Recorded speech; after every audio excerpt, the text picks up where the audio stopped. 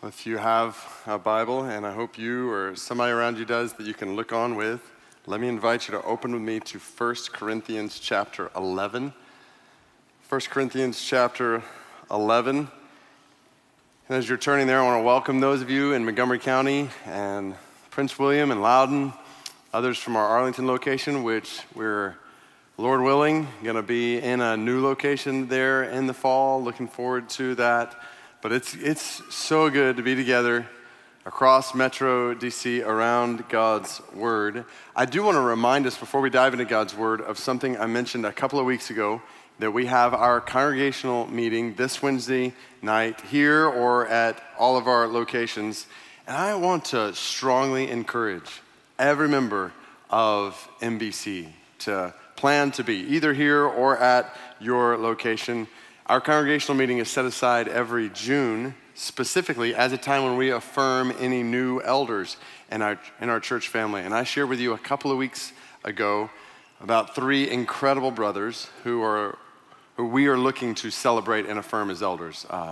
Jim Burris, Chuck Hollingsworth, and Ken Tucker. You can find out information about all three of those brothers at mcleanbible.org/elder nominees. There's videos just talking about God's grace in their life. All three of those brothers nominated by you, unanimously examined and nominated by a team of members in the church and by our elders. So we're going to have the opportunity this Wednesday not just to celebrate and affirm these brothers, but to get to know them more, to pray over them. All we pray to the glory of Jesus as the chief shepherd of this church. So as Christians, and specifically as members of this church, this is one of the most significant things we do as a church. So I really can't emphasize enough.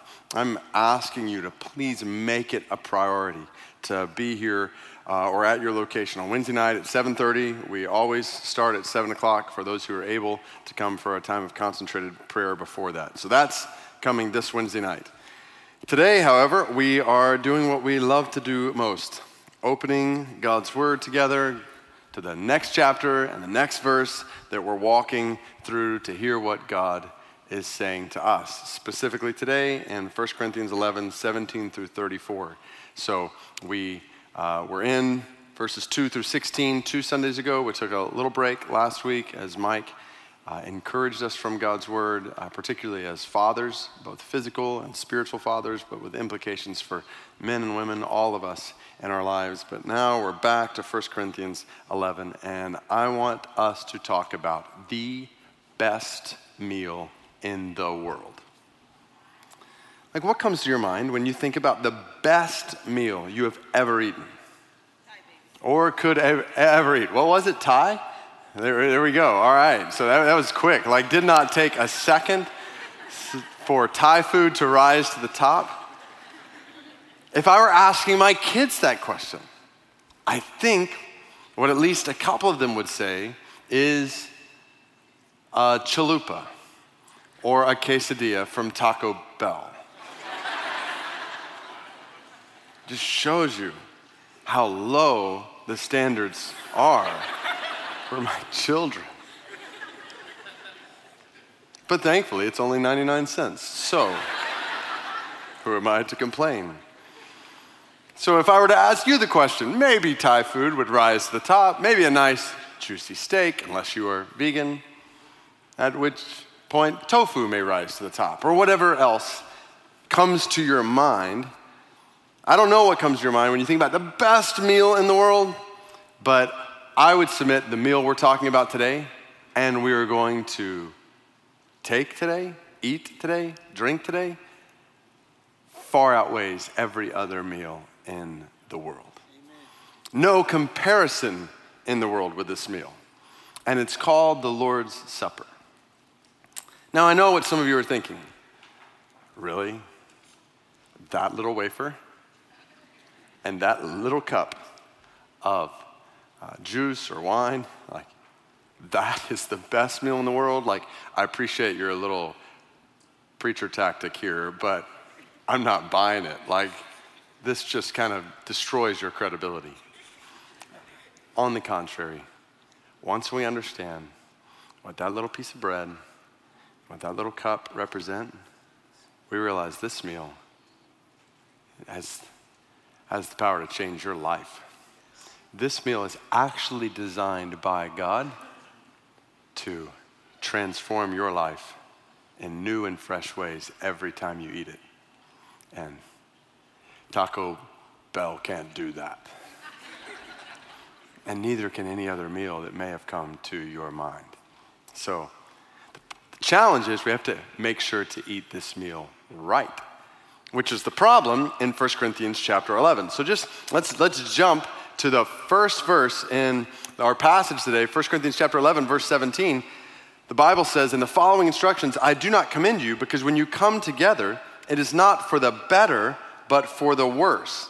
So what we're about to see is this coming together is for the Lord's Supper, for worship together, but they're coming together in a way that is not for good, but, so contrast, for the worse. In other words, you're worse as a result of coming together. Which leads us to ask then, doesn't it? How do we make sure as a church, when we come together, it's for good, for our betterment, for God's glory, and not for bad, for worse? Like, is it possible that in taking the Lord's Supper today, we could be worse off than when we came in? That's what this passage is saying. In fact, you jump ahead down to verse 33.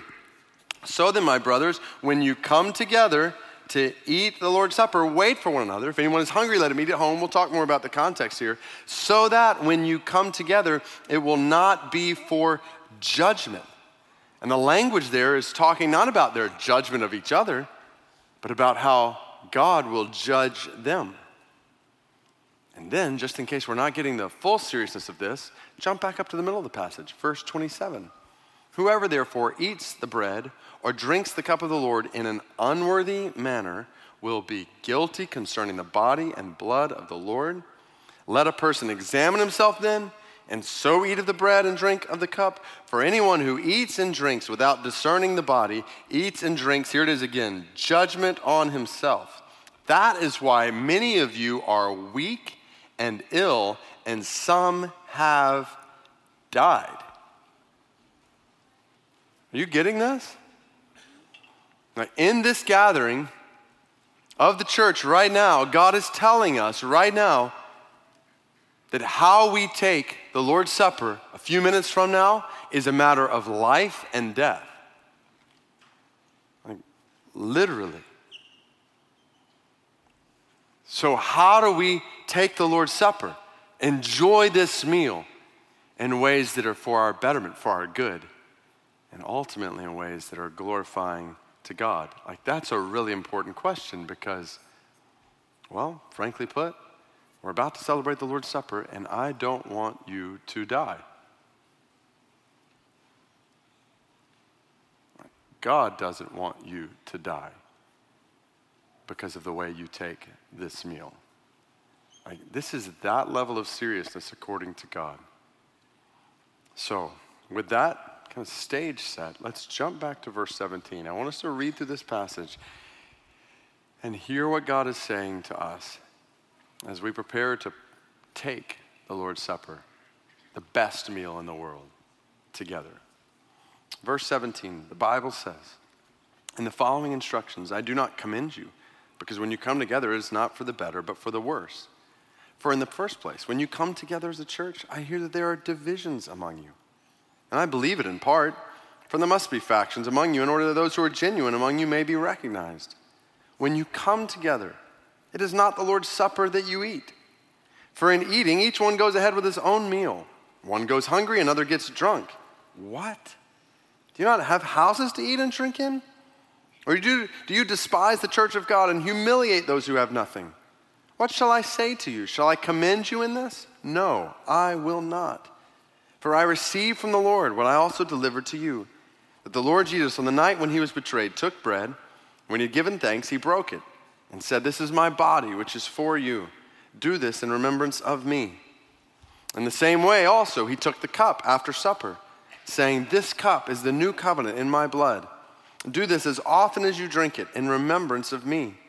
For as often as you eat this bread and drink the cup, you proclaim the Lord's death until he comes. Whoever therefore eats the bread or drinks the cup of the Lord in an unworthy manner will be guilty concerning the body and the blood of the Lord. Let a person examine himself then, and so eat of the bread and drink of the cup. For anyone who eats and drinks without discerning the body eats and drinks judgment on himself. That is why so many of you are weak and ill, and some have died. But if we judged ourselves truly, we would not be judged. But when we are judged by the Lord, we are disciplined, so that we may not be condemned along with the world. So then, my brothers, when you come together to eat, wait for one another. If anyone is hungry, let him eat at home, so that when you come together, it will not be for judgment. About the other things, I will give directions when I come. Let's pray one more time now that we've read this. God, we ask you, please help us in the next few minutes to understand your good word to us. We want our gathering today, our coming together today. We want our coming together every Sunday, our coming together on Wednesday night as a congregation. We want every time we come together to bring honor to you and honor to one another. So help us, we pray, to understand what you're saying to us right now about our gathering, especially as we prepare to take the Lord's Supper, to enjoy this meal. We want to do it right, oh God. We want to realize what it means, not just for this gathering, but for our everyday lives and all that we're walking through right now in them. So help us, we pray, in Jesus' name. Amen. All right, so as I was meditating on this passage this week and making the connection with where we were a couple of weeks ago, I want you to see 1 Corinthians 11, kind of big picture, is talking about what happens when the church gathers together. And we saw what I'm going to call two essential characteristics of church gatherings. One, last a couple of weeks ago in the beginning of 1 Corinthians 11, and now a second today. And there's many other characteristics of when the church gathers together, but 1 Corinthians 11 is pointing us to two of them. One, so just to review what we saw a couple of weeks ago, there is a beautiful understanding of gender mutuality when God's people come together. There should be a beautiful understanding of how women and men uniquely and wonderfully reflect God's glory, relate to one another. We saw it particularly in marriage, and then in the gathering of the church, in ways that honor God and honor each other. How the church is designed for women and men to both thrive with the good gifts God has given them for the building up of his church. How we're brothers and sisters in Christ, sons and daughters of God, co-heirs in his kingdom, co-laborers in his mission, loving and leading the church together with equal dignity as men and women, uniquely, wonderfully, distinctly designed by God. So that's the first essential characteristic of church gatherings that we saw in the first part of 1 Corinthians chapter 11. Now today, we're adding to that a selfless devotion to gospel unity. If I could summarize what God is saying in this second part of 1 Corinthians 11, he's calling us to gather in a way that displays selfless devotion to gospel unity. Let me show this to you, starting the first few verses that we read. God says to the Corinthian church through Paul, with implications for us today, the following instructions, I don't commend you, because when you come together, it's not for the better, but for the worse. We've seen that in the first place. So this is the problem here. When you come together as a church, I hear that there are divisions among you. And we know this was a major problem for the Corinthian church. It actually takes us all the way back to the very first chapter of this book. So if you have your Bible, turn back with me to 1 Corinthians chapter 1, because I want you to see this in your Bible. If you don't have a Bible, I'll have it up here on the screen. But we studied this a long time ago, 1 Corinthians chapter 1, starting in verse 10.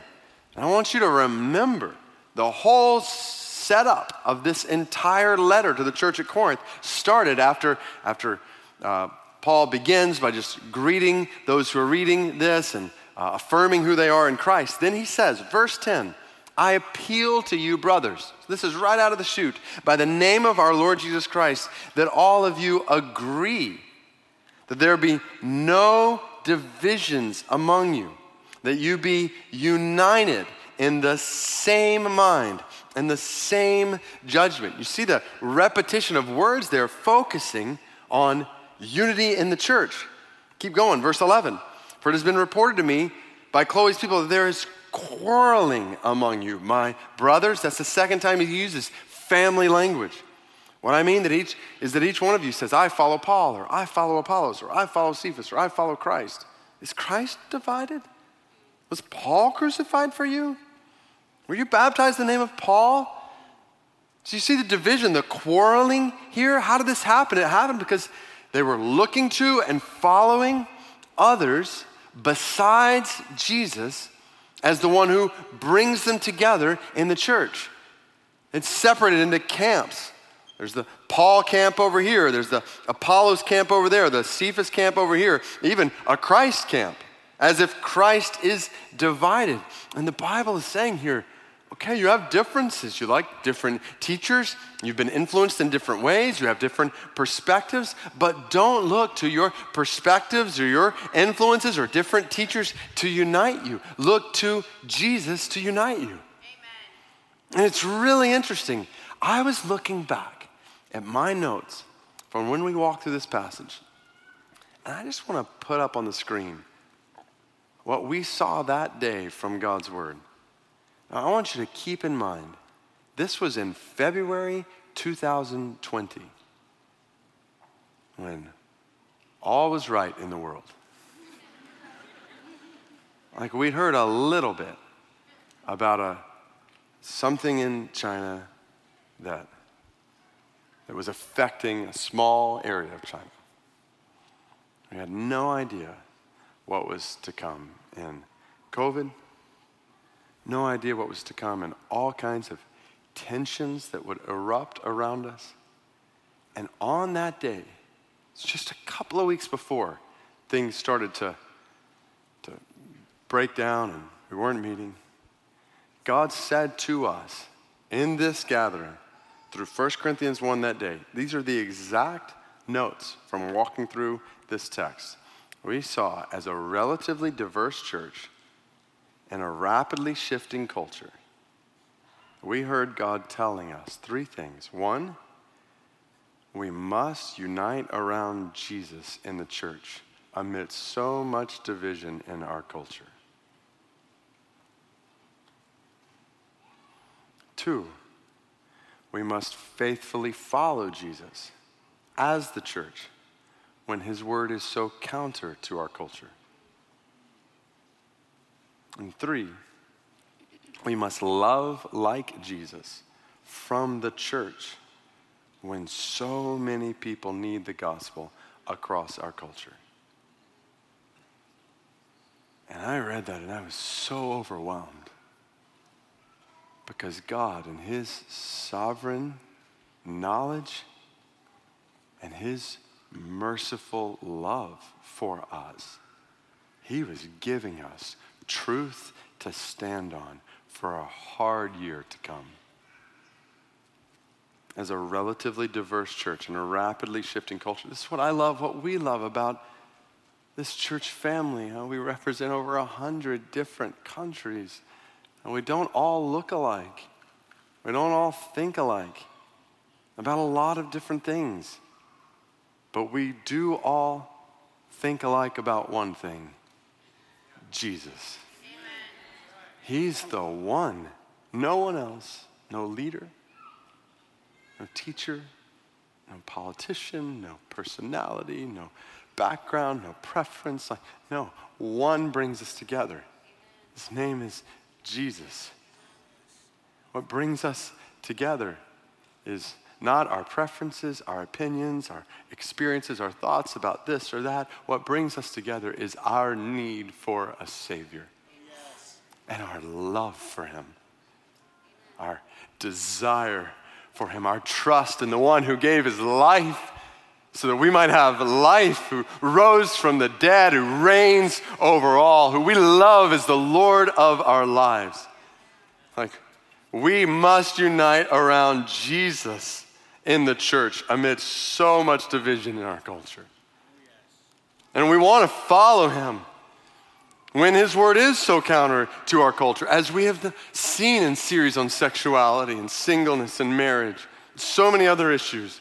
We trust and we love this word, and we want to live according to it no matter what it costs in this world. And we want to love like Jesus as the church. Like, we will refuse to hold on to this word with harsh hearts toward the world. Amen. Like, we want to be salt and light with the grace and the mercy of God, the love of God. We want to honor everyone, period. Yes. Even those who may be farthest from this word. Yes. We honor, we care for, we show the compassion of God for. Amen. We want them to know the good news of God's love. We want that to be evident from us in a world where there's so much hatred. So, if you're listening today and you're not yet a follower of Jesus, you don't yet believe the gospel, we pray that it will be clear today in our gathering that in what we have sung, how we have prayed, and all I'm saying now, that there is one true God who created you right where you're sitting, who knows you better than you know yourself. He's created you to know and enjoy him, walk with him forever. Problem is, you and I, all of us, have sinned against this God. We've all turned from God and his ways to ourselves and our own ways, and we're separated from God by our sin. And if we die in this state of separation from God, we will spend eternity separated from God in judgment due our sin. But the good news of the Bible, that's what gospel means. It means good news. The good news of the Bible is that this God loves us, loves you so much that he has come to us. He's come to us in the person of Jesus, who has done what none of us could ever do. He lived the life we could not live, a life of no sin. And then even though he had no sin to die for, he chose to die on a cross to pay the price for the sins of anyone who would trust in him.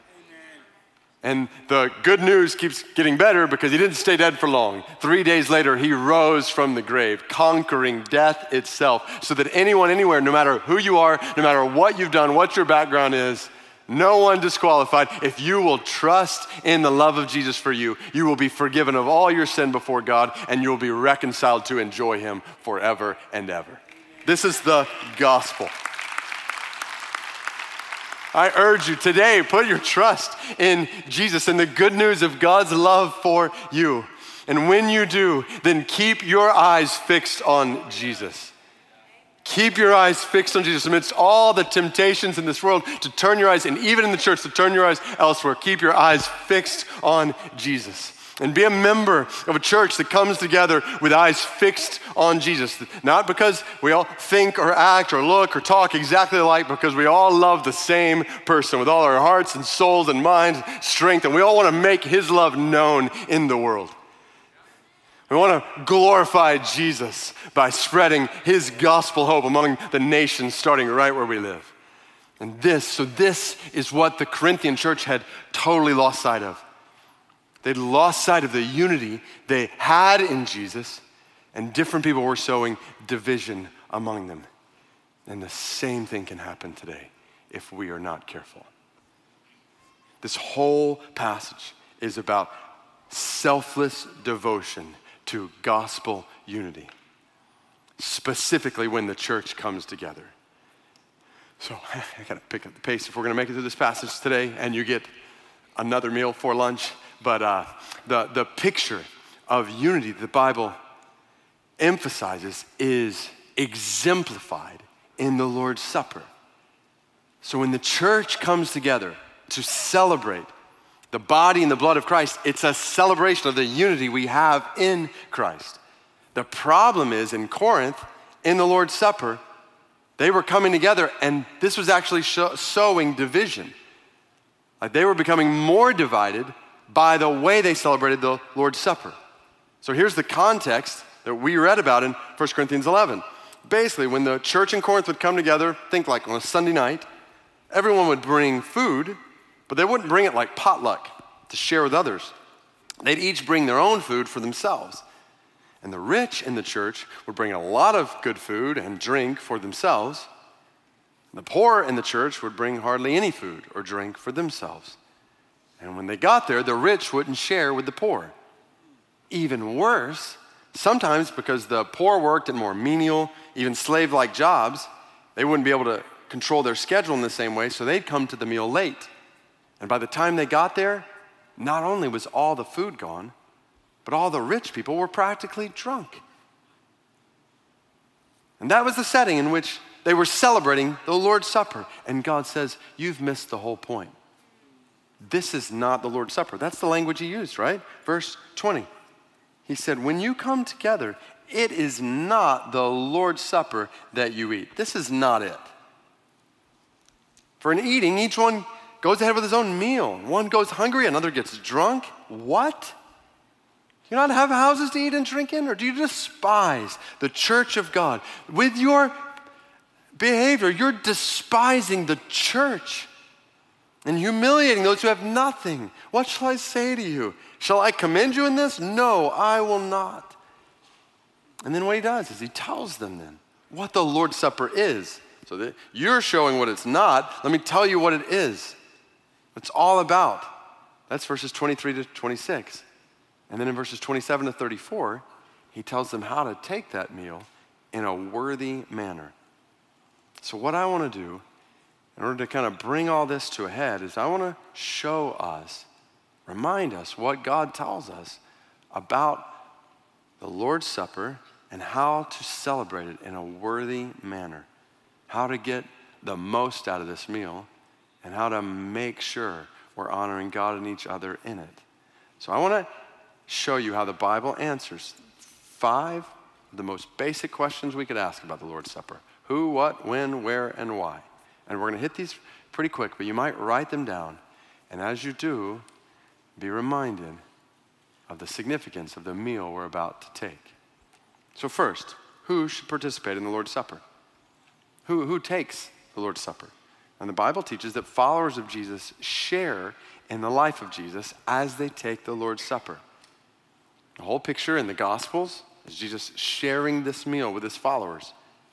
And every time we see the Lord's Supper in the New Testament, including here in 1 Corinthians, it only involves followers of Jesus, people who have trusted in Jesus as Savior and Lord of their lives. And followers is a key word here. So if I could just emphasize that, we're going to see in a minute that even if you call yourself a Christian,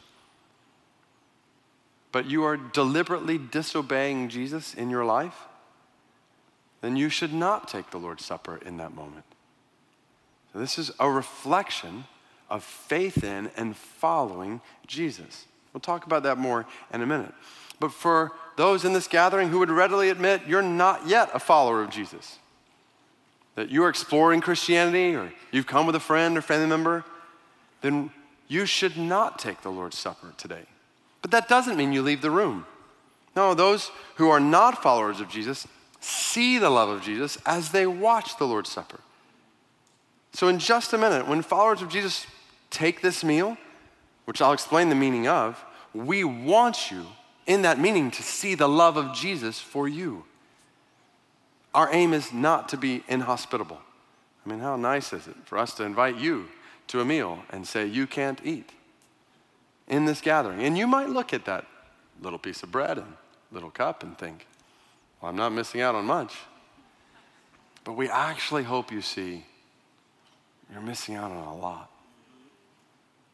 We pray that you will see as we take the Lord's Supper, you'll see and realize in your heart how much God loves you in a way that you might choose even today to put your trust in your life in the hands of the one who loves you this much. We are really thankful you are here in the gathering of this church. Which leads to the next question. Where should we take the Lord's Supper? And the only biblical requirement we see is the gathering of the church. You look in what we read in 1 Corinthians 11 here, 4 different times, Paul talks about when you come together. You saw that phrase over and over and over again. And it's in verse 18, verse 20, verse 33, and verse 34. When you come together, when you come together, when you come together, when you come together. And then even in verse 29, the Bible says, anyone who eats and drinks without discerning the body eats and drinks judgment on himself. And while the body could be a reference there to the body of Christ, as far as his physical body, it's more likely a reference to the church as the body of Christ, without discerning the body of Christ around you. The Lord's Supper is not something we do alone, privately. It's something we do publicly when we come together. Which is why throughout COVID, when we were separated from one another physically, we chose not to participate in the Lord's Supper. We waited until we could come together. This is when we take the Lord's Supper. Even now, if you're watching online, we invite you to come together with us physically. If you're not in Metro Washington, D.C., to come together with the church wherever you are, that you might share in this meal and celebrate this supper together with others. Which leads to the next question. When should we take the Lord's Supper? And on this question, the Bible doesn't give an explicit, specific answer. The Bible doesn't say, do it at these intervals. Here in 1 Corinthians 11, you look at verse 26, God says, as often as you eat this bread and drink the cup. So I would say we're on safe ground here. And then when we put this together with what we see in the early church, Acts chapter 2, they were devoting themselves to this meal, that Scripture commands us to observe it often. That's the word Jesus used. Celebrate the Lord's Supper often. Which then leads some to ask the question, what about weekly? Though the Bible doesn't command this, and therefore different churches do this a bit differently. Even different locations here at MBC sometimes do this differently. I would say we have a possible hint in Acts chapter 20, verse 7, that seems to imply that the disciples in Troas were observing the Lord's Supper weekly. But even that causes some people to ask the question, well, doesn't the Lord's Supper become too routine, like not quite as special if you do it that often? And sure, I guess that could be a danger. But if you're going to use that rationale, well, there's a lot of things we do regularly that are fairly special and important. And you eat fairly regularly. You drink fairly regularly. You sleep fairly regularly. And still pretty special times. Still pretty important times. Every week we sing. Should we just sing every quarter in order to make it special? Should we just preach the word or read the word every once in a while so that it's special? Like as the one element that God has prescribed for when we come together, then I think it's wise for us to think about how we do this often and we realize it's special every single time. Not just every once in a while, but often among us. And the reason for that leads to the final 2 questions. One, what is the meaning of the Lord's Supper? And the answer to this question takes us to something really important I wish we had more time to dive into, so I'll just skim the surface here. But a traditional misunderstanding of the Lord's Supper is that there's a change of substance that results in salvation. So the big theological term for this is transubstantiation. Why don't we say that together? Isn't it great? All right, transubstantiation. Like if you are a kid this morning, like you are learning a new word that you're gonna just pull it out somewhere this week. Be like, oh, Mom, Dad, I was thinking about transubstantiation the other day. And so here's what that means. This is the official understanding of the Lord's Supper in the Catholic Church. So according to the teaching of the Roman Catholic Church, in the Eucharist or the Mass, the bread and wine actually become the body and blood of Christ in such a way that when you receive these elements, you are receiving Christ. This is exact language from the Catechism of the Catholic Church. So what that means is, and we can dive into so much here, but that means that your participation in the Eucharist, in communion, in the Lord's Supper is a receiving of Christ, where you are receiving means of grace in your salvation, a change of substance that results in salvation. But I want to just make it clear, at this point, that is not what the Bible teaches. And understanding this distinction is key to a biblical understanding of the gospel and salvation. In the Lord's Supper, This is not a means by which we actually receive Jesus or receive salvation, because if that's the case, that makes doing this necessary for salvation. And that's a fundamental altering of the gospel. Friends, we are not saved from our sin by anything we do, even the most holy things we may do. We are saved from our sins by grace alone, through faith alone, in Jesus alone. And realizing this is critical for understanding what the Lord's Supper is. So a traditional misunderstanding is a change of substance that results in salvation. A biblical understanding of this meal is a symbolic meal that reflects salvation. When Jesus says, "This is my body," the verb he uses there for is, it's translated is, often means represents. When Jesus said this to his disciples, his body was still present in front of them, his blood still in his veins. There is nothing in the Bible that points us to the bread and the cup actually becoming the body and the blood of Jesus in such a way that we receive Jesus and forgiveness through eating and drinking the Lord's Supper. Now, I want to be careful though, even in pointing that out, emphasizing this, in an attempt to make clear that Jesus is not physically present in the bread and the cup. We can go too far, and we can start to look at the Lord's Supper like Jesus isn't present at all, when the reality is he is very present in a very real way, a far more meaningful way than in any way we might be earning salvation. Now that leads us to the last question. Why should we celebrate the Lord's Supper? And the Bible gives us many reasons for why. I'll summarize them here with 4 R's. Why celebrate the Lord's Supper? First, to remember. At the core, the Lord's Supper is about remembering. This is 1 Corinthians 11, 24 and 25. When we take the bread, we remember the body of Jesus. We look at that bread and we remember God in the flesh, Jesus suffering in the flesh, dying in the flesh, his real body on a real cross. We remember his body given for us, and we remember the blood of Jesus when we look at this cup that covers over, blood that covers over all of our sins. We remember the price he paid for that to be a reality in our lives. This is so important. The Lord's Supper is not about imagining something in our minds, dreaming in some way. It's about deliberately directing our thoughts back to a real event 2,000 years ago when God in the flesh gave his body on a cross for our sins. It's about remembering the past with such vividness that it affects the present.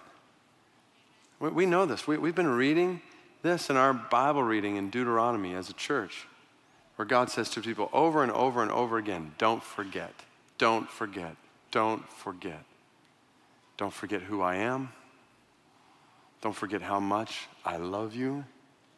Don't forget what I have done for you, my promises to you. We need to be reminded often, if not every week, when we come together amidst a world where we are constantly tempted to wander, every single one of us. We need to be reminded who our God is, how much he loves us, what he has done for us, his promises to us, and to feast on this remembrance. This is the Passover in the Old Testament. Remember what I did among you. And that's what this meal is based on, that picture. So we remember. 2, we reflect. We reflect on our sin. This is verses 27 through 32 in 1 Corinthians 11. We read it from the start, where God warns us not to come to this table in a callous or careless manner.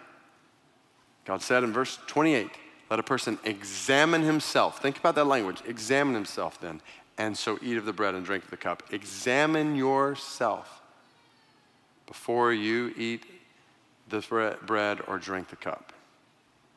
And let's be honest, this is not something we like to do, or we naturally do, especially in our culture today. even our church culture, we are so quick, if not eager, to examine others,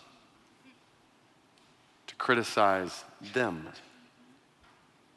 to see and even seethe over what's wrong with those people on that side,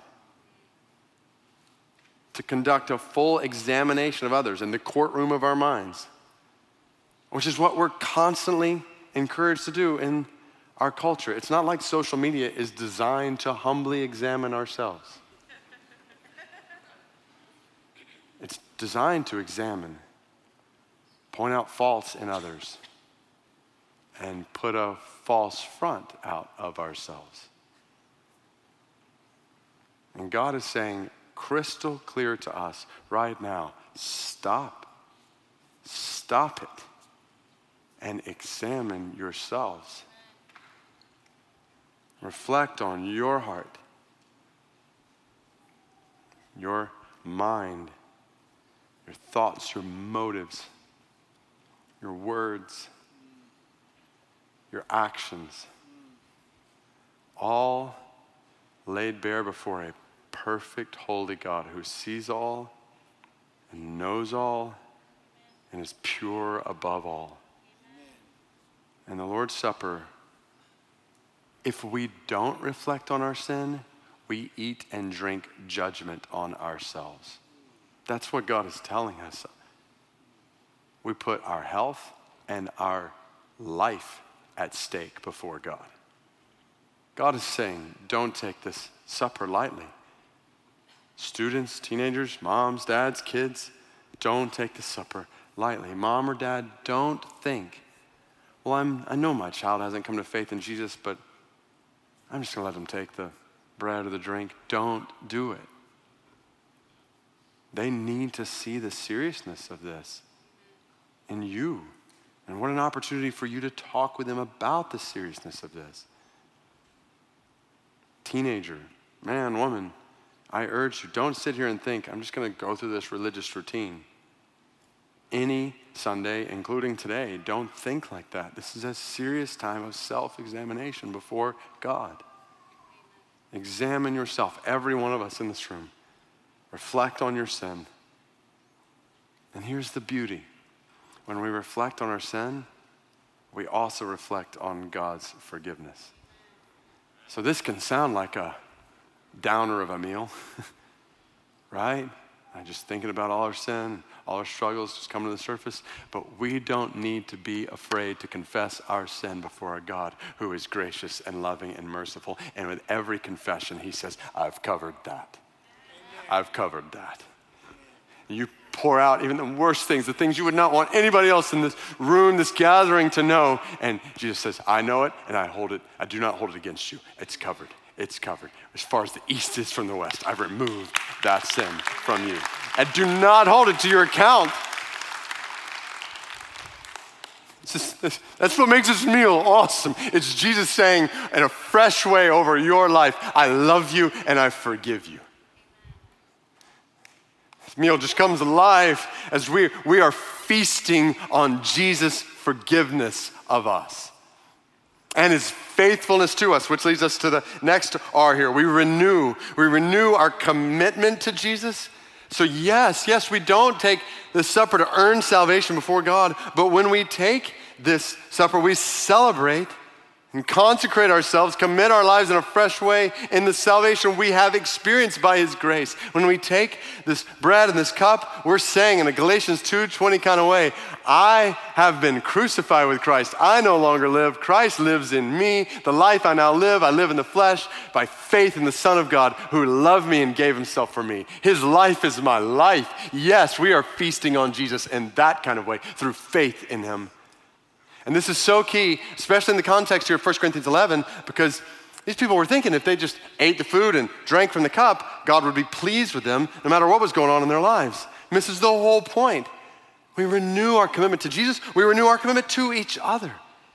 So put it together.